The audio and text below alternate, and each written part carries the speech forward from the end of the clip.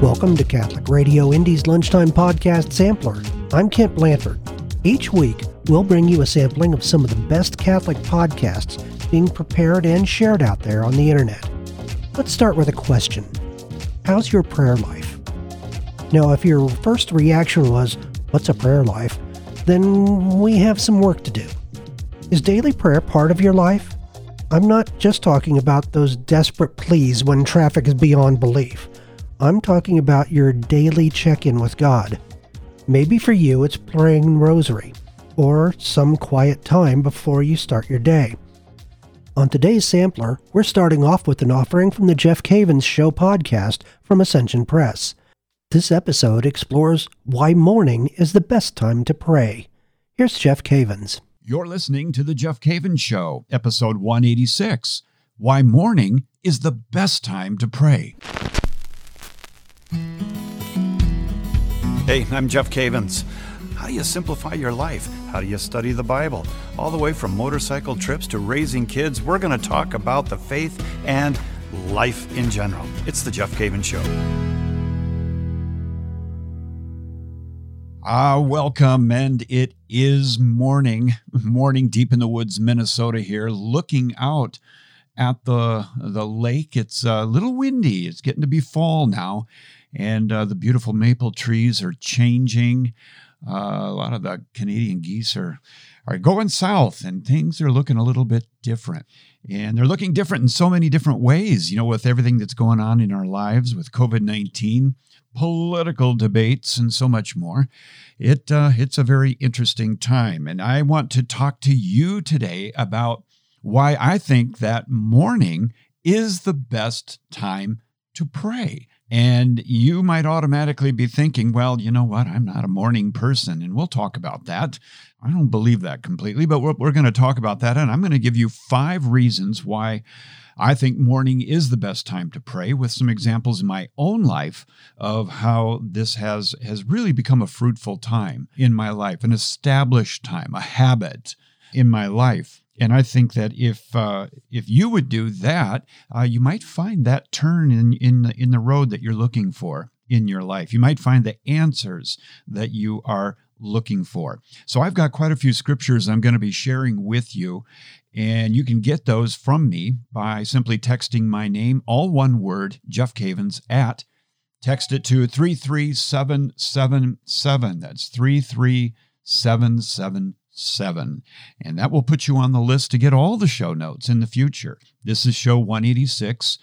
And if you do that, if you text my name to 33777, you'll get today's notes. You'll get show number 374, Lord willing, to share with you. And that's what we really try to do on the show, is try to talk about things that are relating to discipleship, your relationship with the Lord, to give you that advice and that example, hopefully, that will be fruitful as far as your relationship with Jesus Christ as a disciple. Hey, coming up, I wanted to tell you this. Many of you know my good friend, Father Mike Schmitz. We have gone to the Holy Land together. We've gone to other places together. We love to go on pilgrimage together, and we've got a huge announcement, and that is that last June was canceled. That's right. We had young adults coming from all over the country, and that trip was canceled last June due to COVID. But here's the good news. It's on again for this coming June. And I get questions from people all the time. Are you still going to do it? And the answer is, yeah, it's on the schedule. We're working toward it. And if you go to my website, jeffcavins.com, you can find out the information about that pilgrimage. It's the first 2 weeks of June. Father Mike Schmitz and I will be leading, and there's going to be tremendous singers like Ali Aliyah and Taylor Tripodi, and the Swaffords are going to be coming, and we've got many, many more. So I wanted to tell you about it. I keep forgetting, on these previous shows. After I'm done, I think, why didn't I say that? But Father Mike Schmitz will be joining me, and we're going to have a great time. And it's unlike any other pilgrimage. And I know you have a choice in pilgrimages to different parts of the world. And I think that what we offer in the Holy Land is just plain superior. It's great. Not only do we have great priests with us, but we have Mass at very, very important places like Jerusalem and Nazareth and Capernaum, Bethlehem. We have Masses at all of these major cities, and we pray the Rosary in all of the places that you should pray the Rosary. And we have a number of really neat surprises that are kind of, I'm not going to tell you what they are, but they're real boosts in your faith. And you'll hear from Father Mike Schmitz every day, and I will be teaching every day. So get your place in line. Go to my website, jeffcavins.com, and save your place. That's June of 2021. And then the next trip I'll be taking in January will be January of 2022. So that's a little over a year away, a year and a quarter away. And yes, we hope that we can get these pilgrimages back up and going. All right, so we're talking about the morning. And I need to ask you, have you ever woke up in the morning and there is about a 5 to 10 minute period before you actually get out of bed, and that 5 to 10 minute period is kind of crummy? Do you know what I mean? You wake up and you don't even know why, but it's just like, and you can't get, everything in perspective, and maybe you didn't finish business yesterday, and something happened at work, and you just feel kind of, and you're not clear. Your thinking is cloudy, and so you just have this crummy feeling. I don't know how else to describe it other than you just kind of feel crummy. So you didn't finish business yesterday, or maybe you've got a huge meeting today, responsibility, doctor's appointment, going to, maybe your schedule is just, wow, it's packed, and you wake up and you feel that kind of that crummy feeling. Maybe your favorite team, Vikings, Twins, were beat yesterday by the Astros. Or your football team or your college team was beat. And I know that's not the most important thing in life, but it is kind of cool to wake up and think, yeah, we upset a number one team yesterday. That was a lot of fun. Maybe the stock market went down yesterday and it really had an impact on you, particularly as you get closer to retirement. Or maybe it's just sort of you wake up and it's the same old, same old. I oftentimes will say to people that in terms of meeting with the Lord, and I sincerely believe that every single day we should have a time where we meet with the Lord and we pray and we work life out with the Lord in an open Bible right there in front of us in a notebook. And when I say to people, they'll say, well, they'll ask, well, when do you pray? And I'll say, well, I pray every morning. And my wife and I pray every morning. It's about an hour to an hour and a half every single morning. We pray, we read Bible, we talk with one another, we do Lectio Divina. And when I tell people you should be meeting with the Lord in the morning, the number one thing I get back, which I think is, I don't think it's a right answer, to be honest with you. People say, well, I'm just not a morning person. Have you ever said that? Or do you feel like maybe that's you? I'm not a morning person. Now, the reason that I don't agree with that is that when you say, I'm not going to meet with God in the morning because I'm not a morning person, what you're saying is that I have to feel good. I have to be organized. I have to have schedule free. I've got to have some margin. I gotta feel good before I meet with the second person of the Trinity.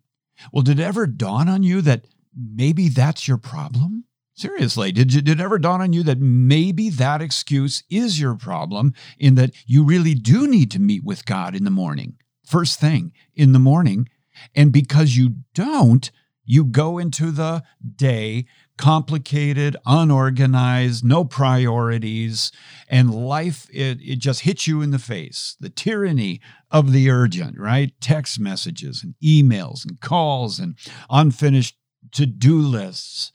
What you really needed, oh foggy-headed one, what you really needed was you needed to meet with the Lord. And that doesn't mean that you have your suit and your tux on and you're showered and ready to go and you got your cologne and you got your nice notebook and everything else. No, you meet with the Lord the way you are. And there is a real advantage to this. And people do come up with excuses. I'm not a morning person, or I only have so much time to prepare for my job, Jeff. Exactly. That's why you need to use it wisely. Or they'll say, well, without coffee, I'm worthless. And that's all the time I have in the morning. It's all I can do to just get a cup of coffee and run out to the car and go to work. Well, there's a solution to that. Change your schedule. Don't you think that the Lord wants alert disciples, you might say? He wants people that are caffeinated, and those are the best disciples? No. Another excuse may be the rest of the family is up and going out the door, and it's just chaos. Get up a little earlier. Or I'm in touch with the Lord all day long, Jeff. You don't get it. I don't need a time in the morning. I'm just like this walking communion with God. It's amazing. I bet it is. Well, let me give you 5 reasons why I think that morning is the best time to meet with the Lord. And by the way, if you're looking for a scripture that is filled with excuses as to why we can't meet with the Lord, look at Luke chapter 9 and verse 57 to 62. In fact, that is the Bible reading for today in the liturgy. Came across that this morning in my time of prayer, where I got up feeling foggy, hadn't showered, hair looks like I've been through a tornado. But the Lord accepted me. He loves me. He didn't say, hey, go to the, use the restroom and get all fixed up and before you come back and talk to me. Don't you know who I am? No, he accepts me just the way I am. So let's take a look at this, shall we? I'll give you 5 reasons and scripture why I think the morning is the best time to meet with the Lord. Number 1, and it probably is the best, and you can't top it, and that is Jesus Christ, the second person of the Trinity, is the example. He is the example. It tells us in Mark chapter 1 and verse 35, it says, and rising very early in the morning, while it was still dark. This morning when I got up, it was dark still, kind of windy, and there was some whitecaps on the lake, and not many walkers out there this morning. It was dark. It was early. That was the time when Jesus got up. He rose early in the morning while it was still dark. He departed and went out to a desolate place, and there he prayed. So Jesus had a regular place of prayer, and he often went out very early in the morning. And you have to ask yourself, well, if he is the second person of the Trinity, why in the world is he going out so early? And if he's in constant contact with the Father, why did he go out early? And that's a good question. And that's part of the answer, is that if God went out to meet with God, the Father, every morning, how much more do we need to meet with God in the morning? There's such an indecisiveness, in our lives when we say, well, I'm going to do it when I can, and some mornings I do, and other mornings I don't. Why not live a life of virtue? Why not live a life of pattern and habit that enables you to grow and to hear the voice of the Lord? And so if Jesus went out early in the morning, which was his custom, how about us? Why don't we follow him? Paragraph 236 of the Catechism, remember to put that in the notes for you. Paragraph 236 of the Catechism talks about the 2 aspects that we need to know about God. One is we need to know the theology, the heart of our Father, but then we also need to know his plan, and this is a perfect time to do it, in the morning. The Catechism also says that Jesus, what he said and what he did throughout the day, came out of his time of prayer. That's what it says. It says that that everything he said, in other words, all of the board meetings that he had to go to, all of the meetings and family obligations and all of that came out of his time in the morning. I love that. So, number 1, Jesus is the example.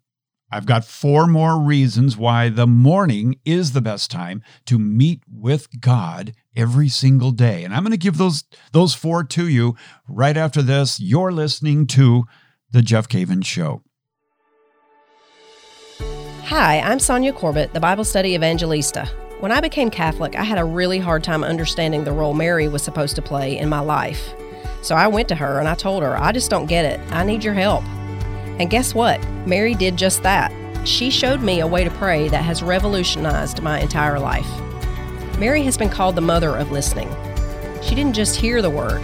She knew how to hear it in light of her own relationships, circumstances, and habits. And then she let the word transform her. I realized that I had to share what I was learning about Mary's way of praying with others. So I wrote How to Pray Like Mary, a step-by-step guide to discovering God's voice in the scriptures and letting Him transform your heart. I invite you to learn more about how to pray like Mary at ascensionpress.com or on Amazon. Hey, welcome back. We're talking about why morning, AM, is the best time to pray and to meet with Jesus. I love it because, when I wake up in the morning, the one thing I need more than anything else is the Lord Jesus Christ. I need the mind of Christ. I need His perspective, His power, and His wisdom. I need it every morning. And think about just going off and living your day every single day without time with the Lord when you have the time to actually meet with Him as a disciple. And even if you don't know what to say, just to look at Him. Some people meet in their homes. Some people go out and take a walk and sit somewhere and meet with the Lord. Some people go up to the church right away and have a holy hour. There's a lot of different ways that you can meet with the Lord every single morning, but I do encourage you to fix yourself on one of them and make it a habit. Okay, so the first one was the best example as to why we should, or the best reason why we should make morning a time of prayer. The first thing, Jesus did it. Jesus did it. Mark chapter 1, verse 35. Number 2, you establish your trust and you place your trust for the day. What do I mean by that? Well, when you get up in the morning, you have a question to answer, and that is, what are you going to put your trust in today? What are you going to trust in? Who are you going to trust? And the answer is that we trust the Lord. We trust the Lord. Now, Psalm 143, verses 8 through 10, is absolutely chock-filled with incredible insights about the morning and what we do in the morning when we meet with the morning in prayer. Psalm 143, verses 8 through 10 says, "Let me hear in the morning of your steadfast love, for in you I trust. Make me know the way I should go, for to you I lift up my soul. Deliver me from my enemies, O Lord. I have fled to you for refuge. Teach me to do your will, for you are my God. Let your good spirit lead me on level ground." Oh, wow. All right. Okay. Psalm 143, 8 through 10. You got your money's worth right there. If you didn't hear anything else, that is really fantastic. So when you establish your trust for the day, listen to Psalm 143. You hear God in the morning. He delivers you from your enemies. He teaches you to do His will, and you ask for His good spirit to lead you. Isn't that something? Isn't that amazing? Man, I love that. And also in Psalm 59, verse 16, "But I will sing of your strength. I will sing aloud of your steadfast love in the morning. For you have been to me a fortress, a refuge in the day of my distress." And I love what it says in Isaiah 33, 2. I'll put this in the notes as well. "O Lord, be gracious to us. We wait for you. Be our arm every morning." That is to be our strength and our support, our salvation in the time of trouble. You see, if you go to the Lord in the morning before your day begins, you can settle your anxiety issues and those things that you are so uncertain about. You can bring those to the Lord. I love that. Number 3, we're talking about why the morning is the best time to meet with the Lord every day, not Monday through Friday, every day, which is what we try to do in the Cavens household. We don't have days off,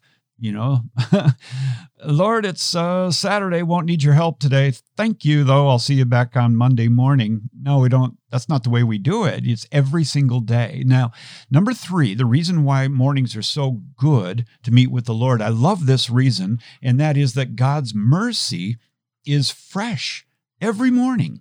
Isn't that beautiful? Lamentations chapter 3, verses 22 and 23 says, "The steadfast love of the Lord never ceases. His mercies never come to an end. They are new," or one translation says fresh. They are fresh every morning. Great is your faithfulness, Lord. So when you get up in the morning, you got that fresh coffee, you got that fresh orange juice. You got your fresh orange juice, and it's a brand new day. What is fresh from the Trinity every single day? His mercy. His mercy. Maybe you did blow it yesterday. Maybe yesterday was just a plain screwed up day that didn't end well, and you don't ever want to see a day like that. You know you made mistakes. You know you treated someone poorly. You know you didn't make good decisions. I got news for you. His mercy is fresh every morning. It's fresh every morning, but you got to go to the bakery. You've got to go and meet with him and realize that he loves you and his mercy is being extended to you every single day. And I think that when you receive his mercy every single day and you meditate on the personality of God, the traits of God, it is such a blessing to you. It's such a blessing to you. You see, God is meeting you in the morning with his best. And that's why we, as Jesus did, can meet with God in the morning and give him our best. We give him the best part of the day. Well, Jeff, that's 4 to 5 for me. Stop. Stop it with that, okay? Meet with him in the morning because there are benefits here. You don't need his mercy starting at 4. You need his mercy the first thing in the morning. You don't need to establish his trust at 4. You need to do it in the morning, right? Jesus' example was in the morning. He met with the Father. And so we are typically, after you settle down for a few minutes, you're more clear thinking in the morning than 2 o'clock in the afternoon when you need a power nap. So you're giving God your best. And every morning, be reminded of the character and the plan of God. Again, paragraph 236 of the Catechism. Psalm 90 and verse 14 says, "Satisfy us in the morning with your steadfast love, that," this is why in the morning, "that we may rejoice and be glad all our days." Why are we such rejoicing people? Why are we glad? Well, God satisfied me in the morning with his steadfast love. I love that. I love it. Okay, number 4, morning is a great time to reboot. It's a great time to reboot. What do I mean by that? Well, I think that every single day reflects a lifetime. You've got the sun coming up, you've got the sun going down, you've got 24 hours a day, and it starts off with more energy, it ends with you are tired. It's kind of like life in general. And every single morning you get a new opportunity to reboot or to start over with the Lord. And I think that's a great grace. I think that is, if we didn't have mornings and your life started, mine November 8th, 1957, and since November 8th, 1957, I have been going and going and going and going and going. And here we are in 2020, and I have not stopped. I haven't stopped. What would life be like if that's the way we were created? But every day we have this cycle and you get this opportunity to reboot. In other words, my friend, tomorrow morning is a new day for you. It's a new opportunity for you. And I love that great quote that Billy Graham used to say at his crusades. He would say, now, he said, is the hour of decision. Today is the hour of decision. Right now is the hour, and we get a new day every day to reboot. Tells us in Proverbs chapter 30 and verse 5, "For his anger is but for a moment, and his favor is for a lifetime.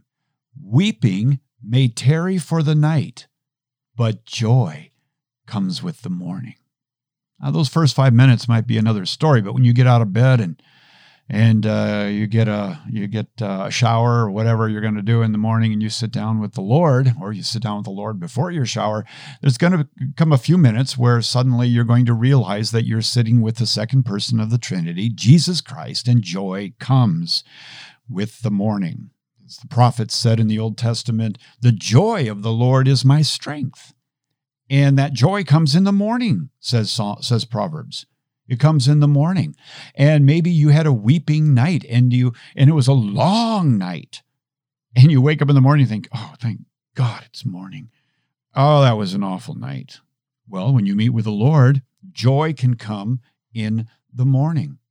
And I love that idea that every day is like a new lifetime. It's a chance to start over. Proverbs chapter 4. Boy, you're getting a lot of scripture this week, aren't you? And I'm going to put it all in the show notes. Might be some good scripture to meditate on. Do Lectio Divina, or memorize them. Yeah, we still do that. We still memorize God's word. We hide it in our heart. Proverbs 4, verses 18 and 19 says, "But the path of the righteous is like the light of dawn, which shines brighter and brighter until full day." See, our path begins in the morning. Our path begins in the morning. The path of righteousness, or the path of the righteous, is like the light of dawn. It just keeps shining brighter and brighter until full day. And the way of the wicked is like deep darkness. They do not know over what they stumble. That's good. Hey, number five. Why is it so important to meet with the Lord in the morning? Because it establishes your expectations for the day. You establish your expectations in the morning for the day, as it says in Ecclesiastes chapter 11 and verse 6, "In the morning sow your seed, and at evening withhold not your hand, for you do not know which will prosper, this or that, or whether both alike will be good." And so it's in the morning that we sow seed. We pray for our children. We pray for the people we work with. We're sowing seed in the morning, and then throughout the day, we're watching it grow. We don't know which seeds are going to grow today, but could be this one, that one, or it could be both.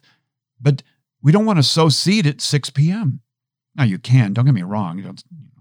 That's not what I'm saying. But when's the best time? The best time is the early time, and then you can watch it grow. So the morning is a great time to establish expectations, plant the seed, watch your day.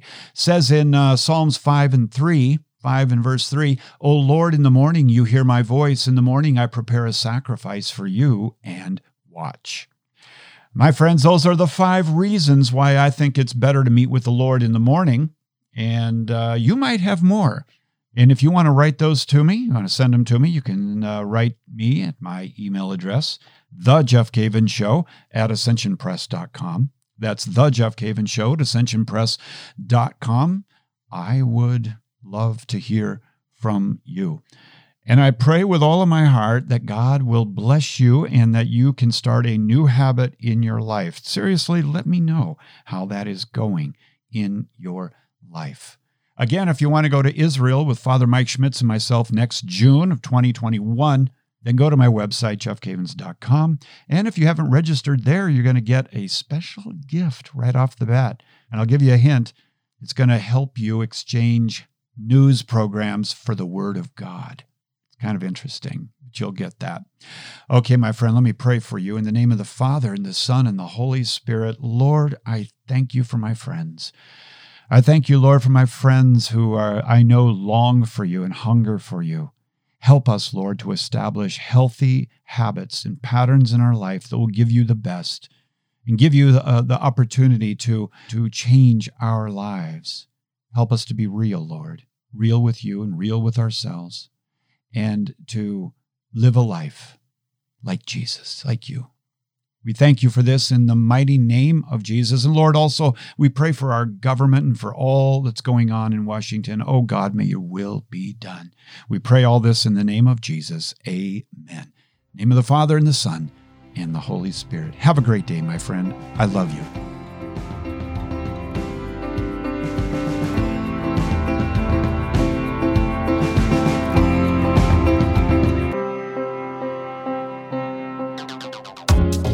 You're listening to Catholic Radio Indy's Lunchtime Podcast Sampler, and we'll be back with more right after this.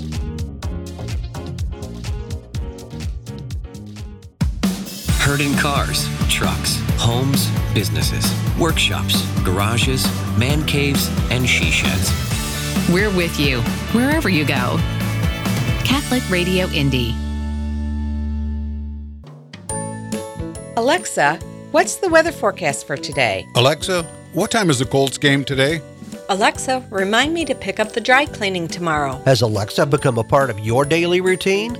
Then make sure that routine includes Alexa, play Catholic Radio Indy. Catholic Radio Indy. Quick, easy access to Catholic programming 24/7.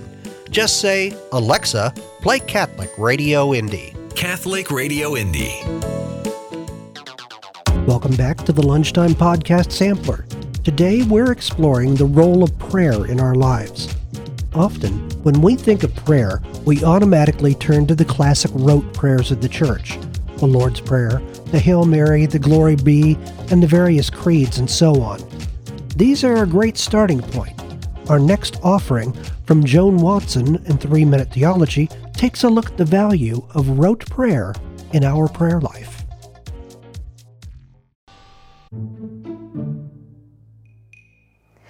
When we speak about prayer, we want to remember that prayer is a relationship. It's a relationship between God and us. St. Teresa of Avila defined prayer as an intimate conversation between friends. And so when we look at our daily prayer life, we want to be having these frequent conversations with God. We want to speak to Him from the heart and share with Him as we would share with a friend or a spouse. But there is also a place in our daily prayer life for rote prayer, for those memorized prayers of our youth, or for the prayers that we may read out of a prayer book, like Thomas Aquinas' prayer in front of the crucifix. What is the purpose of rote prayer? Well, I think rote prayer can protect us sometimes from distractions. Sometimes I get very distracted in my daily prayer, and so to have a prayer book, to have words on a page that I can go to can be very helpful. Also, sometimes we may not have the words to pray. We may find ourselves in a situation where we don't have the words to cry out to God with, but maybe the words of the Glory Be come to us naturally from our childhood. This is an important part of memorized or rote prayer. Also, when we look at those prayers that are maybe written in the pages of our prayer book, they draw upon thousands of years of church history, of church theology, of the writings of the saints. Sometimes when I look at these prayers, I realize I don't have those words. I can't express these things in this way. And so we have really a richness in the treasury of the prayers of the church. You know, when the apostles asked Christ to teach them how to pray, He taught them the Our Father. And those are words that those men memorized and then passed on. And for thousands of years, we Christians have been praying the Our Father as an integral part of our daily prayer lives. We look at things like the Psalms. Christ Himself would have had the Psalms memorized, and they would have been a foundation for His daily prayer. So there's nothing wrong with memorization. There's nothing wrong with repetition. It can really form the core of our daily conversations with God. Now, the danger is that this rote prayer becomes simply words we recite, and that our heart and our minds aren't united to those words that we're saying. And so we have to fight this danger, and we really have to pay attention to the words that we say, whether they're memorized or read, and make sure that our hearts and our minds are united in that daily conversation with our God. And that's a little theology in 3 minutes.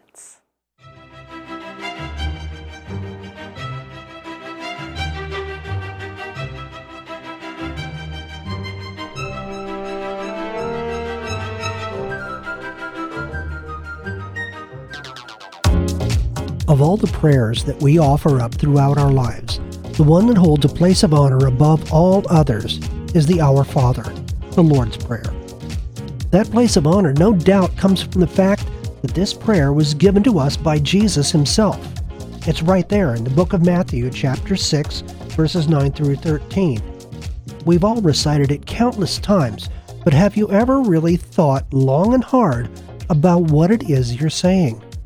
Our next offering on today's sampler comes from the Our Catholic Prayers podcast as they unpack the wealth of teaching behind so few familiar words.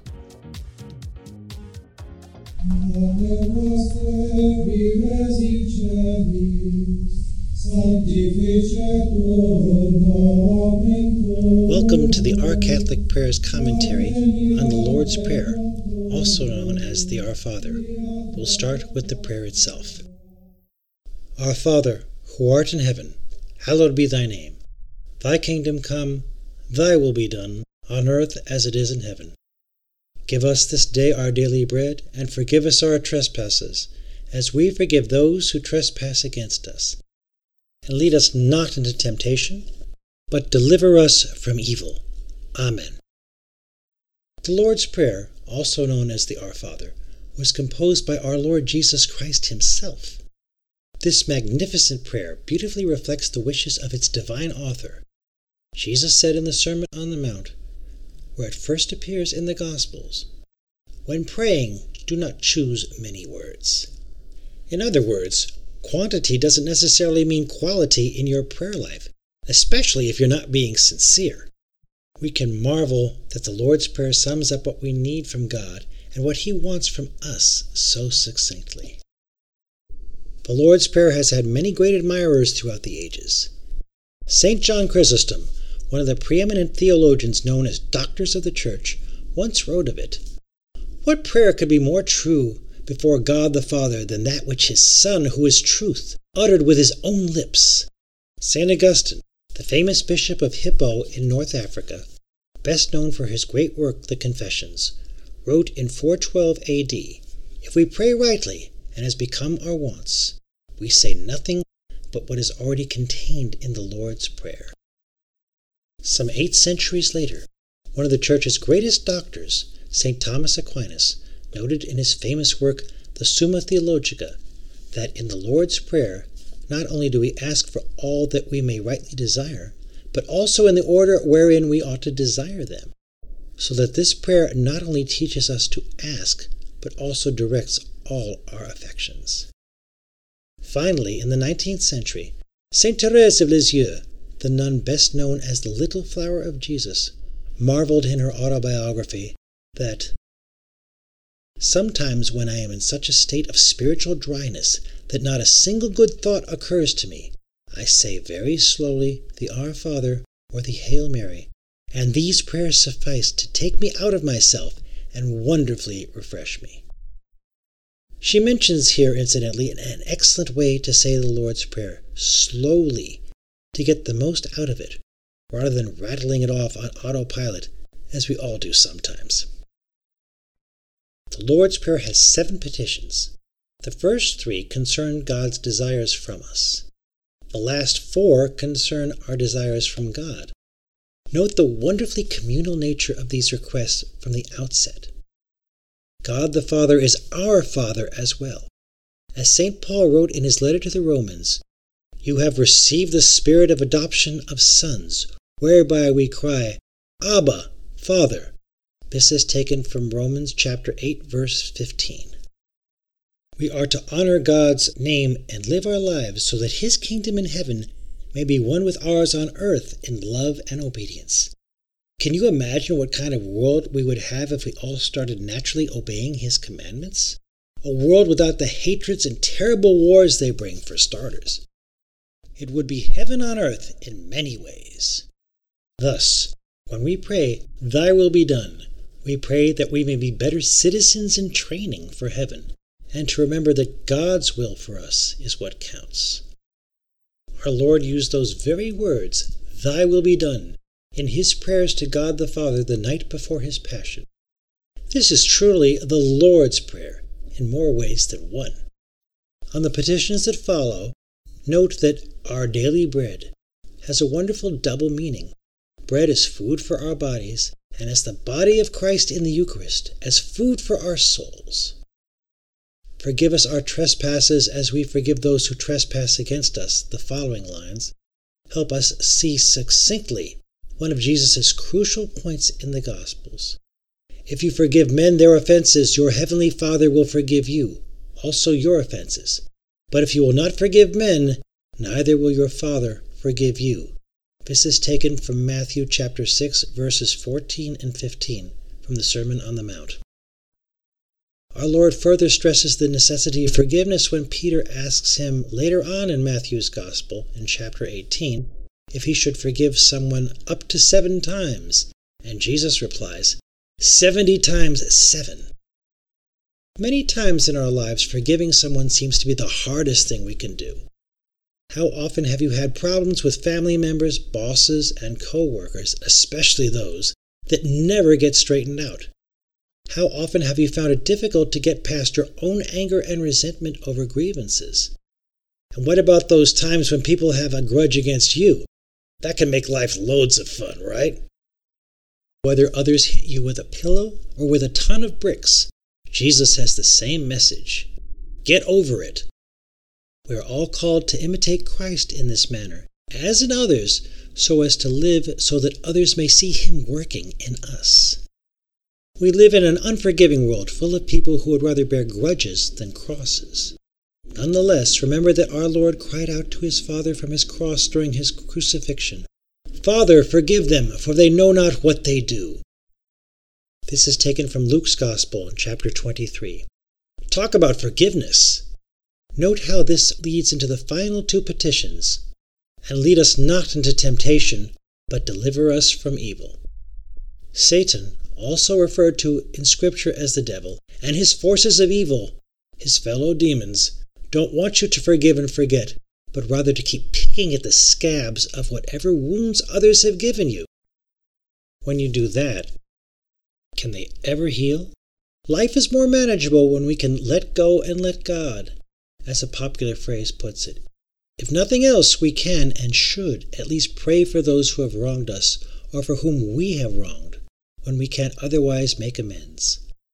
There might be some confusion in the line that follows when we ask God to lead us not into temptation. Would God ever want to do that? Of course not. In the Lord's Prayer, we ask for His help in resisting temptation, not letting it overcome us. He lets us experience temptation so that we may strengthen our spiritual muscles by learning to resist it and by asking for His help in doing so.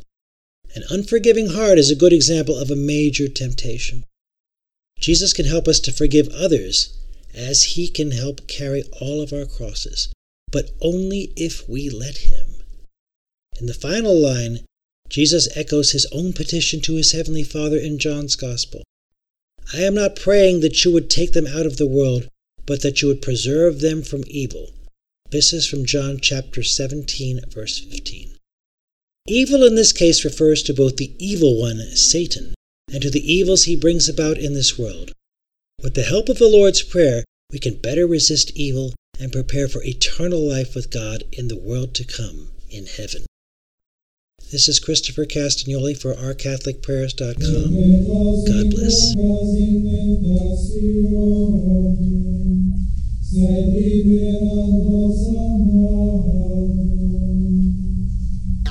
You're listening to Catholic Radio Indy's Lunchtime Podcast Sampler, and we'll be back with more right after this.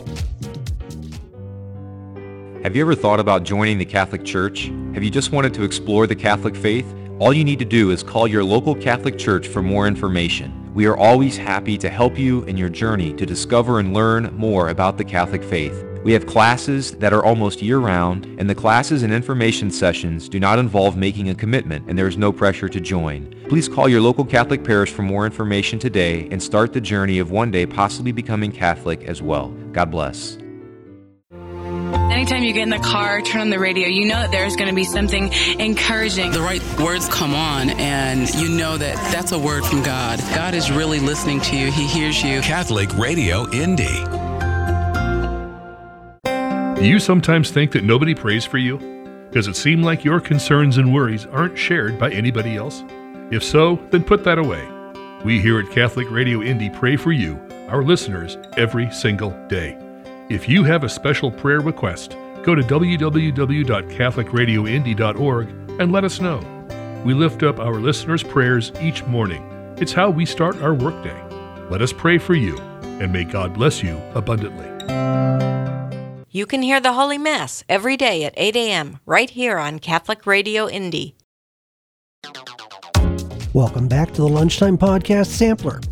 Now, I was blessed to have grown up with a Catholic education at a time when the schools were staffed by religious sisters, brothers, and priests.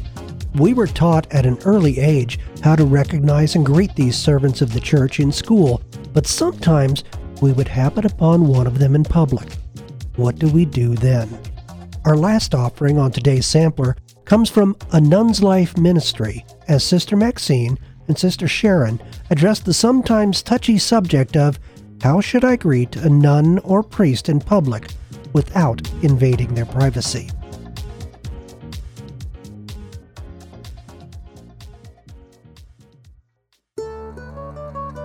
This podcast is brought to you by one of our sponsors, Vision Vocation Network.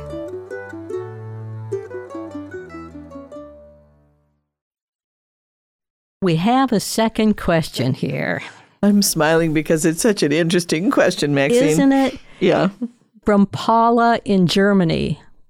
And Paula says, "Thank you, Holy Sister." I think she must be talking to you, Shannon. I don't know. She says, "I am a newish Catholic. I cannot find advice online for this. If I pass an unknown nun or priest on the street, how do I acknowledge their religious office without invading their space? Do I bow, greet them, cross myself, or what? Thank you so much for your instruction." This question tickled me a little bit because, of course, the culture of the United States and the culture of Germany is somewhat different. In our country, you don't see as many sisters, for example, in religious habits, so it would be a little more difficult to recognize that you were passing an unknown sister or priest, for that matter, unless they're wearing their Roman collar. And yet, I have always found, I don't know about you, Maxine, maybe it takes one to know one. I can pick a sister out of a crowd. Yes. It's often the haircut and very frequently the shoes. But it's an interesting question. There was a time, I think, in our church hierarchy that it was really important that a priest or a sister or brother be raised up on a pedestal and recognized for their choice in life or their sacrifice.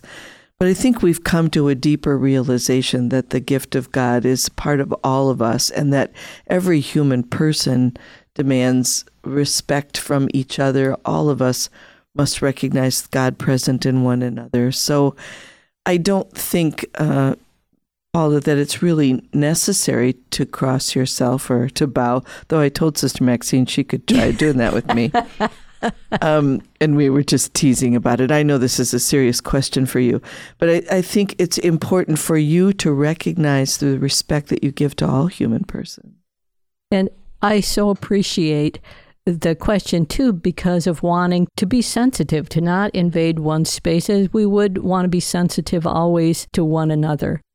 And, Paul, I think it's probably important, maybe this will be helpful, is, there are other roles in society, and I'll use examples from the U.S., that we might acknowledge, like we might, when we pass a doctor in a hospital, say, "Hello, doctor," or a judge, or like Shannon, a professor. And those are acknowledgments for a role, for a title, a job. Religious life, being a Catholic sister, is not a job. And so I think that's a helpful distinction. It's a lifestyle. It's a life form.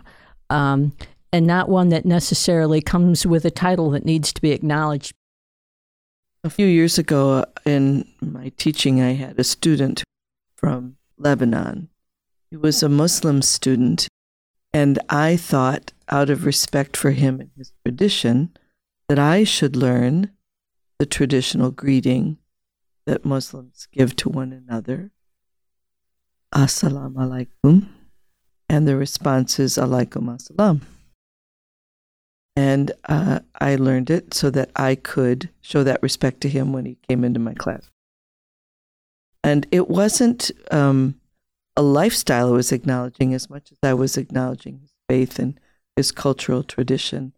And it seemed to be an important moment for me. And so I do that now when I'm in the grocery store. I can't always pick out a gentleman that is Muslim, but I can usually recognize a woman if she's wearing a head covering. So I will greet them with Assalamu alaikum and a response. It's a way of honoring God. And that's who you really honor in that phrase. So I think there's a way. My dad would tip his hat when he saw a religious or go by a church. A nod is a way to greet and demonstrate respect and identity. And yet the religious person probably doesn't expect you to go beyond that, just to acknowledge their presence. You mentioned passing by a church. A lot of people will make the sign of the cross when doing that. And Paul is a newish Catholic for people who may not be familiar with what the sign of the cross is. Sometimes you'll see, like if you watch baseball games, you'll see people make the sign of the cross before they go up to bat, which I always find interesting. Basically, it's, you'll see the hand motion to the forehead in the name of the Father, and then to the chest and the Son, and then the left shoulder and the right shoulder, the Holy Spirit. And so you'll see, like sometimes when people walk by a church, they'll make the sign of the cross. We often begin our prayers with the sign of the cross.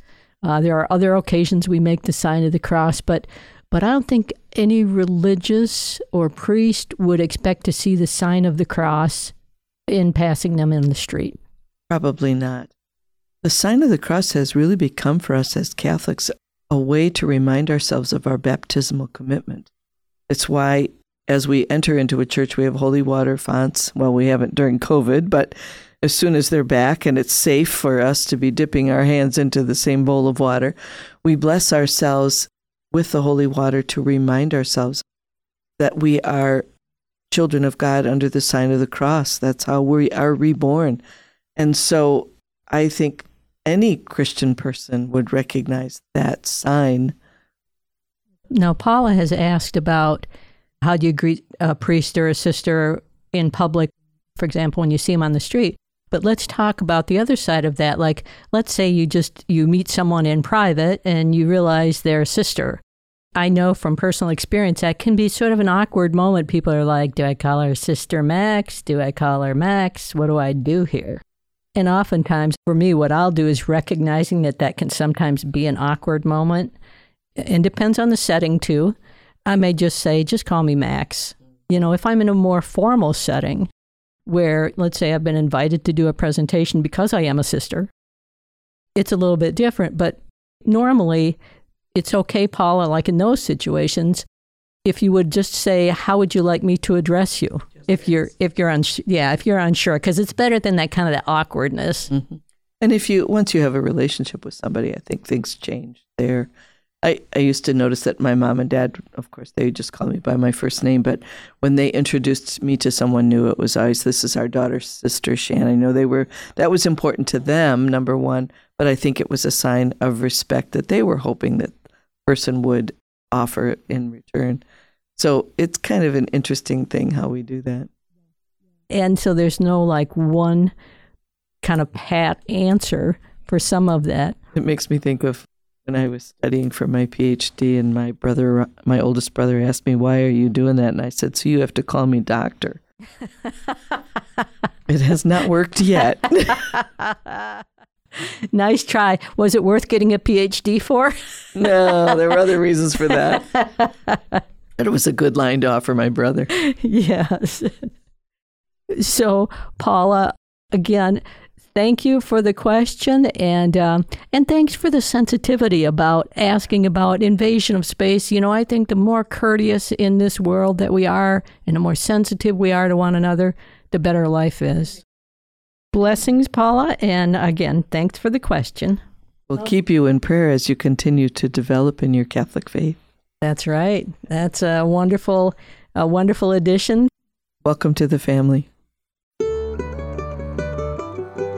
To hear full episodes of A Nun's Life podcasts, visit the podcast page at anunslife.org/podcast.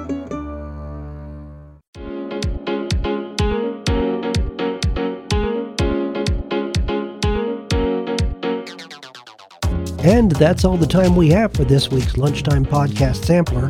This episode, along with links to more of the podcasts we've shared, is available at CatholicRadioIndy.org.